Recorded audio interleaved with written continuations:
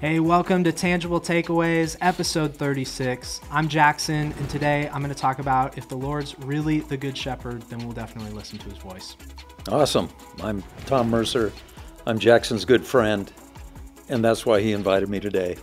I love this kid, and I love you, whoever you are. Thanks for joining us today. We got a great conversation coming up. All of this and more on Tangible Takeaways.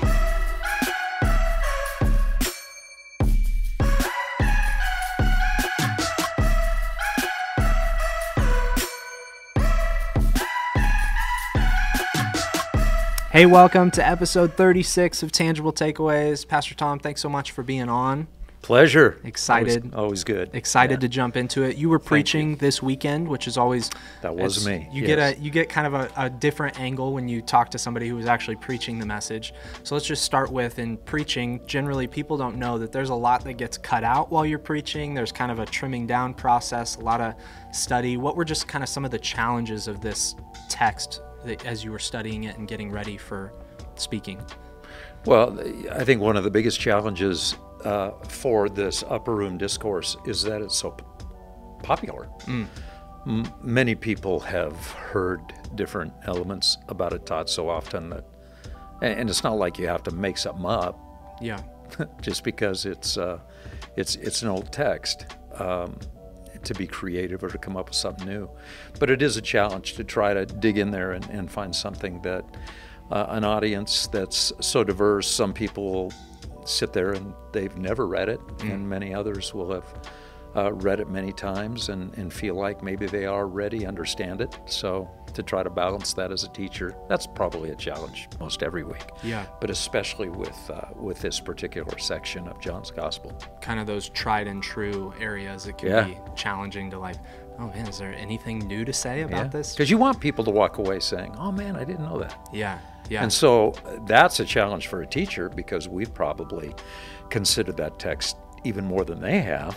So you want to, you want your prayer to be in preparation. Lord, is there something here I haven't ever seen before? Yeah. And most of the time, there's plenty. Yeah. I think people, Jackson, you know this too, but I think people, when they hear a message or a challenge and they feel, maybe they feel a little accountable, and I don't know what would be a good way to say it. They feel badly because they're under conviction. Yeah. They don't in hearing that message for the, 15, how long are my sermons? 15 minutes? Yeah. Yeah, something like that. No, seriously, they hear the message, and for those 15 minutes, they're really hearing from the Lord. Well, we have the chance to hear from the Lord for hours. Yeah. And sometimes the conviction and the accountability for us is significant. Yeah. Great messages come out of the overflow of conviction for us, to say like, oh man. Absolutely. I've been missing this section of scripture in my life for a little bit here. Yeah, because we struggle with the same stuff we're teaching, and yet that's a benefit. Yeah. Because it's not like we're talking down to anybody. Yeah, we're speaking at it as a hey, we're in this together here. This is hard for me. Yeah. Even this passage about always obeying, to be always loving. Nobody obeys all the time. Yeah. Yeah. That's all. No, that's good. It's a long answer to your easy question. And even on that note, the passage for this weekend opens up with one of I remember reading this verse many times devotionally growing up. Freaked me out. It's one of the verses that has always scared me because it's, if you love me, keep my commandments. Right. And I think for any Jesus follower, they look at that and they're like, I don't know if I love the Lord. It brings that kind of fear because nobody keeps his commandments perfectly. Or you think about the other, be holy as I am holy, or just kind of some of these big statements that Jesus will make, that God will make, or even when Paul references us as holy or as saints, things like that, things that just don't feel true of us or like things we can live up to. What do we make of that when Jesus says, if you love me, keep my commandments? And then you got just a couple chapters earlier, Judas and Peter totally failed Jesus, and we're looking at okay, to follow Jesus is to fail Jesus. So how do we put those together? Every time you have that moment that begins the introspection, that's good for us because it provokes humility. I mean, if you ever sit in a weekend service and the pastor, talks for however long he talks, and you walk away saying, They're well, I listening got that to you one. 15 minutes. I got, for 15, my 15. And it's like, oh, I've got that nailed. I'm so glad that was just so affirming for me. You know, maybe you need to take yourself down a few notches and recognize that we've all got a lot to do to become the people God created us to be. And yet, I guess what I'm saying, there's a moment of humility and just affirming, okay, I'm not what I should be, Lord. I don't love you like I should love you. I don't obey you as consistently as I should obey you. I mean, there's that moment of feeling badly, but then, okay, well, then let's make some progress.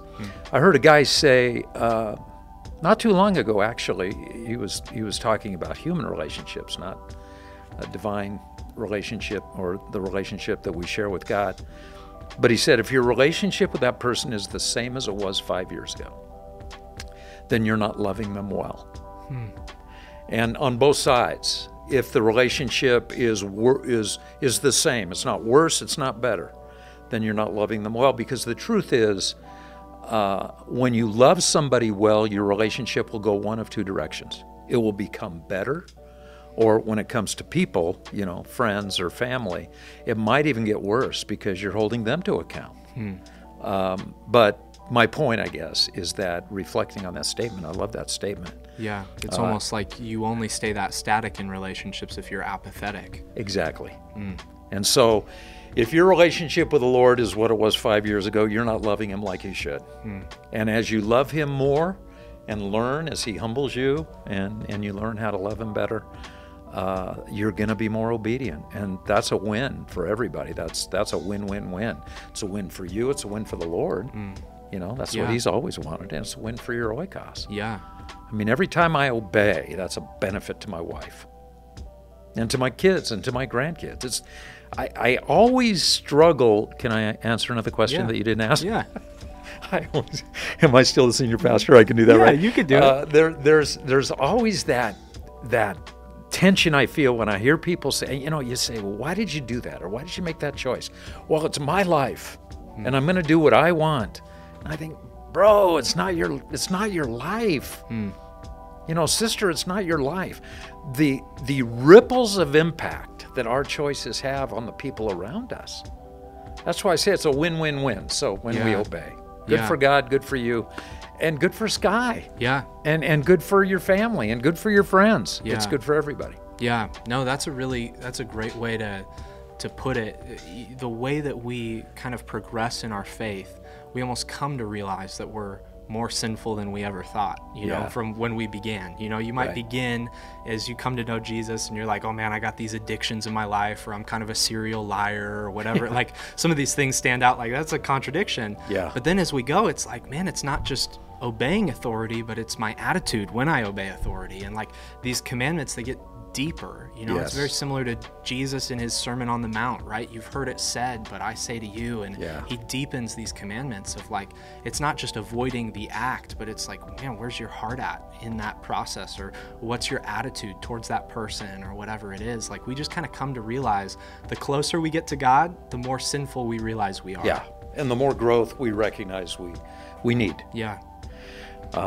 We talk about, like on the weekend, we talked about a mature love. Agape is a mature love. Yeah. And that limerence is kind of an immature love, an incomplete love. Nothing wrong with falling in love. Yeah.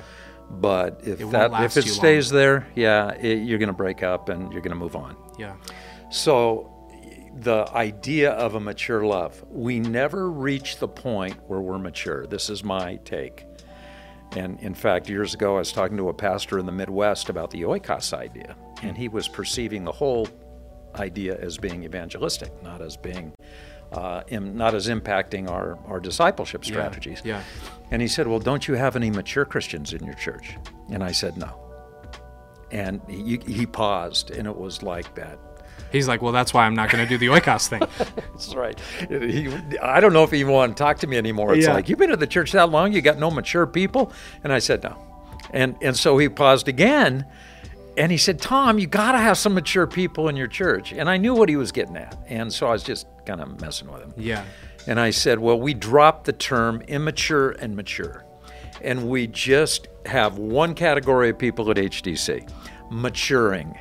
We're all maturing, and it's not like any of us have ever attained what we need to or should yet. Yeah. I mean, when we're with the Lord, we'll be fine. We'll be mature. But until then, we just all have so much growth to do. And I think it's dangerous if we take on the identity of mature, because we become so distant, or like we lack this compassion towards people who are new to the faith. And we begin to add all these things onto the gospel of like, okay, well, you believe in Jesus, but you need to be where we're at on all these other things. Right. Instead of just kind of embracing the journey aspect of faith, that there is a journey to faith. And so I think when we take on that identity of like, well, I'm mature, it's like, well, man, now you've kind of lost the journey because you've arrived, apparently. Yeah. Well, and a lot of verses flash into our minds when we talk about this idea. But you think about the very famous time that the apostles said, brothers and sisters, I have not laid hold of it yet, but one thing I do, I keep moving forward. And I can imagine that if we had a little, conversation and the apostle Paul were sitting right here and drinking his iced tea, as we know he does, and we say, well, you're like the apostle Paul. You would certainly have like you've got to figure it out. Yeah. And I think knowing he must have had a sense of humor, he'd probably just laugh and say, you guys, sometimes I feel like a rookie too. And that's good for us. Yeah.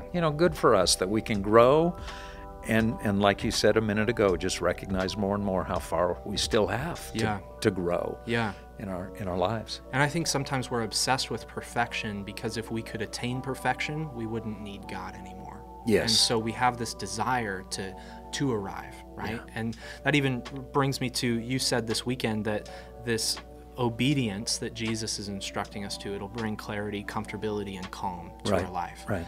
And I think some people might ascribe those benefits to just their faith in Jesus. Like, well, man, if I just believe in Jesus, I'll have clarity, comfort, and calm. But Jesus places them contingent not just on believing, but on obedience.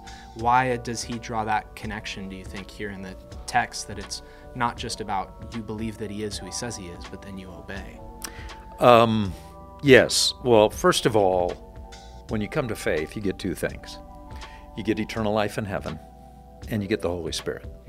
And they go together. It's not like we're parsing those out and separating them, because they go hand in hand, because the Holy Spirit is the seal of our salvation in our lives, as we know from other passages besides John 14. But you're not entitled to, immediately having all of these, to use your term, I think you use the term perks of our faith. And it's not like we have to earn them, but they are a byproduct of simply living under the umbrella of God's blessing and authority. And when you think about, the clarity is a relative term. I mean, you can have clarity about one thing and be ignorant about something else. So you can be a little clear, you can be medium clear, you can be real clear. So it's relative. Comfortability is a relative term. Calm is a relative term. Some days we're more stressed than others. We're probably always too stressed because we tend to do that. But it's just a matter of growing in those things and recognizing that the growth and the development and the maturing in all of these areas is part of our sanctification, part of our walk with Christ. And part of the Holy Spirit just doing his work, man. He comes, when the Holy Spirit comes into your life, and of course I believe, speak for myself, that the Holy Spirit is a gift that the Lord gives us at the moment that we become Christians. And we are grafted into the body of Christ through the work of the Holy Spirit. And so we have the Holy Spirit in our lives, and he comes ready to work. It's like he's got his tool belt, he's got his toolboxes. He says, okay, let's make some progress. He doesn't need any time to ramp up. He's ready to go. And it's all missional. It's all purposeful. And so even loving, like Jesus said, obey my commandments. If you love me, you'll obey my commandments. Those things are not to get to heaven. And if you love me enough and you obey me enough, you're going to cross that threshold, and then, hey, baby, we'll see if we can, squeeze you through the pearly gates.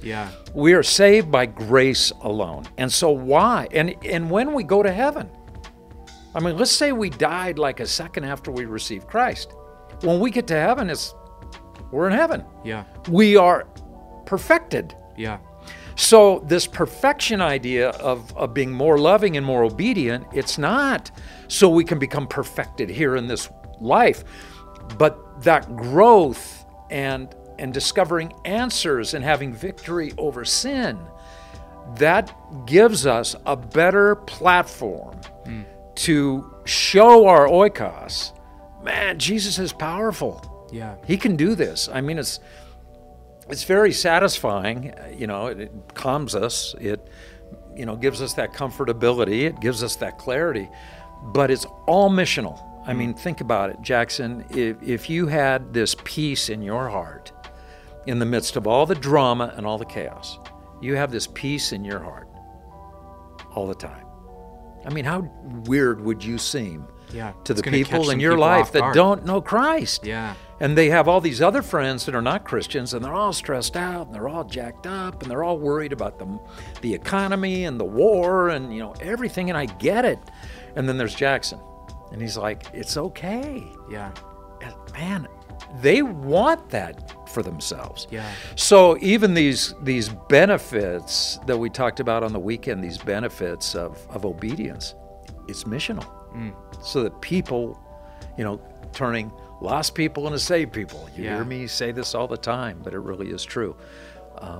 So I would say that all the things every week we talk about, let's grow up, let's be more obedient, let's be more loving, let's be more like Jesus, because that's who people need to see. Him. Yeah. Yeah. And I feel like this, you know, maybe some of us are prone less by our theology that's driven out of the Bible and more of the, okay, this is what I've seen and experienced part of us. We want to parse those things out, and we want to say, oh no, I get like all of the perks, and you know, I just kind of come to obey as I see fit and stuff like that. Right. And we like to separate those things. But God can't bless if you're not obeying, right? Like if you're so far outside of his will, if you're so far out of what he's designed, what he's called you to, how can God bless that? Because now all of a sudden you're almost, in some ways, you're taking away the exclusivity of Jesus as a savior, as if Jesus is the way, the truth, and the life. You know, like you can't parse those things out in Scripture. Well, no, Jesus built us to function a certain way. I mean, it's like anything; it breaks when you make it do. You take any machine and try to make it do something it wasn't built to do, and it'll break. Yeah. And so God has designed us to live lives that are obedient to Him. I mean, you look at the Garden of Eden scenario, that was the whole point. Yeah. And then they decided they made a bad choice. They disobeyed. Yeah. And it broke. Yeah. And what happened? Well, it broke. Well, why'd it break? Because you're trying to run this thing like it was designed differently. Yeah. Yeah. And you can't, and that's why we keep saying, you know, even when we talk about sexuality, we talk about anything. We talk about anything that the world is trying to push. You know, it's that round peg, square hole, trying to push into, well, this deserves God's blessing. Yeah. Well, we weren't built that way, you know. So if you're going to try to force it, it's probably going to splinter. Yeah. So I do think God has built us a certain way. The world is certainly sideways on that, and they're broken. Yeah, and that ends up being the root of sin every time, right? I know better than God. Absolutely. I've got a better idea of how this whole thing should run. Well, and that's why we said, even on the weekend, rebels don't have an obedience issue. They've got a confidence issue. Yeah. It's all about confidence. How confident are you that Jesus is right about everything? Because honestly, Jackson, if Jesus is right about everything and he says, do this, and you don't, what you're essentially saying, you're not saying, oh, I have that kind of confidence in you, but I'm going to disobey you. You clearly just don't have the confidence. You don't have the confidence. Yeah. You think, well, I think Jesus is pretty good about most stuff, but on this particular point, I think I'm smarter than him.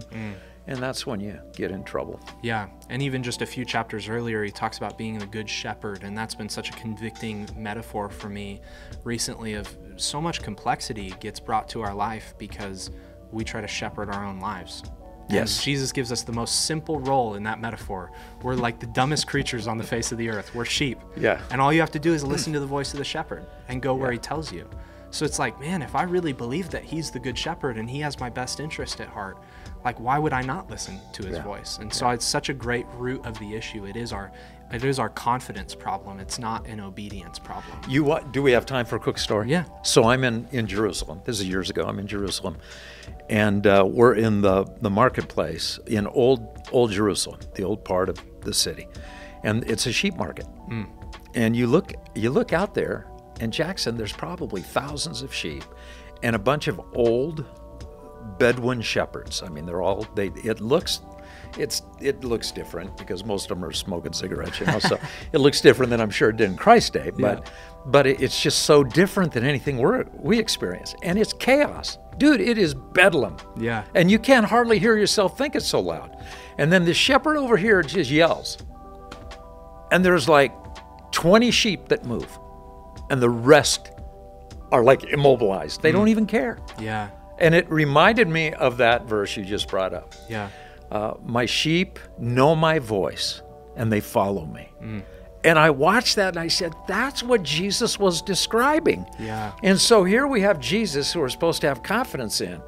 And so he calls out to us, and if we are his sheep, we hear his voice, and we follow him. Yeah. And if we don't follow him, we're following another shepherd. Yeah. And that shepherd doesn't love us. Yeah. Like the good shepherd. Yeah. And so I'm it's just fun. You mentioned that, and all of a sudden I got all these little blasts of memory in my head, and so it all connects. Yeah, and I just feel like that's such a powerful, root issue for us to lay hold of. I feel like so many times in our faith we tend to deal with surfacey issues and we don't get to the root. The root is I have a confidence issue in Jesus. Yes. That's the root of the thing. It's not that I'm having such a hard time obeying. It's that I actually believe that I know better. Right. That's my issue right now, is in my obedience, is I actually believe that I know better. And this is the thing, you never do. Yeah. I mean, you are an expert in nothing. Nothing. Yeah. I mean, if anybody were to say, well, what do you know better than Jesus? Nothing. Yeah. Always default to him. Yeah. And when people say, well, this is the way I'm going to do it, and this is what you should do, you should follow me instead of Jesus, I think, okay, well, let me compare those two people, you and Jesus. I'm sorry, man. I'm leaning into Jesus. Yeah. And if that means leaning away from you, then so be it. Yeah. And so, as you had said, there's kind of a convicting process that goes through in the sermon preparation and all of that. What's kind of, name of the game, tangible takeaways? What are kind of some practical things that you're even thinking about after your study that you put into this message that you're like, man, some things that either you were reminded of or I need to act on this a little bit? Well, for me at this point in my life, and the audience, the HTC family knows what's going on at HTC. And that we're leaving the senior pastor seat, and Cheryl and I are going to be doing some new things. We'll still be able to hang around, and thankful that we'll have a little office here and still be able to have our church family to be with, because it's been our life for so long. But we're always thinking of next steps. And we're always thinking of, okay, well, what are the next steps for Tom and Cheryl in our lives, and the importance of moving forward into that. And that's what Jesus is saying. He's not condemning us. If you love me, you'll obey my commands. He's compelling us to love him more. He's compelling us to obey him more. He's always bringing us forward. He's not saying, now sit there and just feel horrible about what a jerk you are and how you've been dissing me. I even read it, I think, it was in the message on the weekend, that list of people that he met with after his physical resurrection. And before he met with the 12, and obviously the 12 were the 11 now, but that was such a term. It's like, one member of the team is not on the team, but they're still the Lakers, right? Yeah. So before he met with the Lakers, anyway, he met with Peter. And Paul's very intentional about that. And I think the Holy Spirit directed Paul to be intentional about listing that for the Corinthians. Jesus wanted to talk to Peter. And it was Peter who denied him 3 times. Yeah. And even in Pastor Todd's first message about the 2 guys who denied Christ, Judas and Peter, and it turned out very differently for those guys. But both basically denied him. Yeah. And yet there was restoration and redemption. And I know there was an embrace. Make me cry thinking about it. Yeah. Just how down Peter must have been. Yeah. And how gracious Jesus would have been to him. Yeah. And to even bring him and reconnect him to the other 10 men. That's what Jesus, that's always been his attitude. Even in John 14, that's his attitude when he says, if you love me, you'll keep my commands. It's not, you love me and keep my commands. It's like, give me a hug, man. Yeah. Let me show you how you can be not only a better, Jesus follower, but how you can be a better person. And again, when you're a better person, it's not your life only. It's a win-win-win for Jesus, for you, and for your oikos. Yeah, I love that. It's so true to the nature of our lives too, because our lives come in seasons, and if your relationship with Jesus was exclusively tied to being the senior pastor of HTC, there would be an abyss moving forward of like, it would be very depressing. Who knows what's next, but it's like, man, there's just a new season to live out a loving life towards Jesus, which is this win-win-win, both missionally for everybody else, but also for you, for your family, and for Jesus. Yep. Right? Just keep moving forward, man. Yeah. And I've told people all the time, now I got to practice what I preach. Yeah. I always hate that part. Yeah. Tell people all the time, never look back. Yeah. Just keep moving forward. Yeah. And there's, and we've, some of the notes I've written even about this season of succession. The best days of High Desert Church's story is still in front of us. Yeah. Jackson, that's not just lip service, bro. I believe that with all my heart. Yeah. And I would have said that every day for 38 years. I'm going to keep saying it because I really believe it. Because Jesus always wants us to move forward. Yeah. Yeah. You think about what Paul writes when he says, man, I forget what lays behind and I press forward to what lays ahead. That is so the mindset, and I think our shame can kind of throw a wrench in that, where we want to just dwell on everything behind us and say, man, I or gotta bitterness. go back and bitterness. Shame on us, or the shame we feel for ourselves, or the bitterness we feel for others. Yeah. And you can liken it to just trying to drive down the freeway. If you got your eyes stuck in the rearview mirror, you're going to run into something. Yeah, it's going to cost you your life. It's going to cost you your life. You got to look forward. Yeah. Yeah. No, that's good. Well, thank you for the time. I really appreciate it, and hope you got a good tangible takeaway out of this. As always, we'd love to hear what you've got as a tangible takeaway coming out of this message. Maybe drop a comment there for us in the chat. And as always, don't forget to like the video. Maybe share it with a friend, somebody in your oikos. Yeah, good. Appreciate the time. Love it. We'll catch you guys next week on Tangible Takeaways.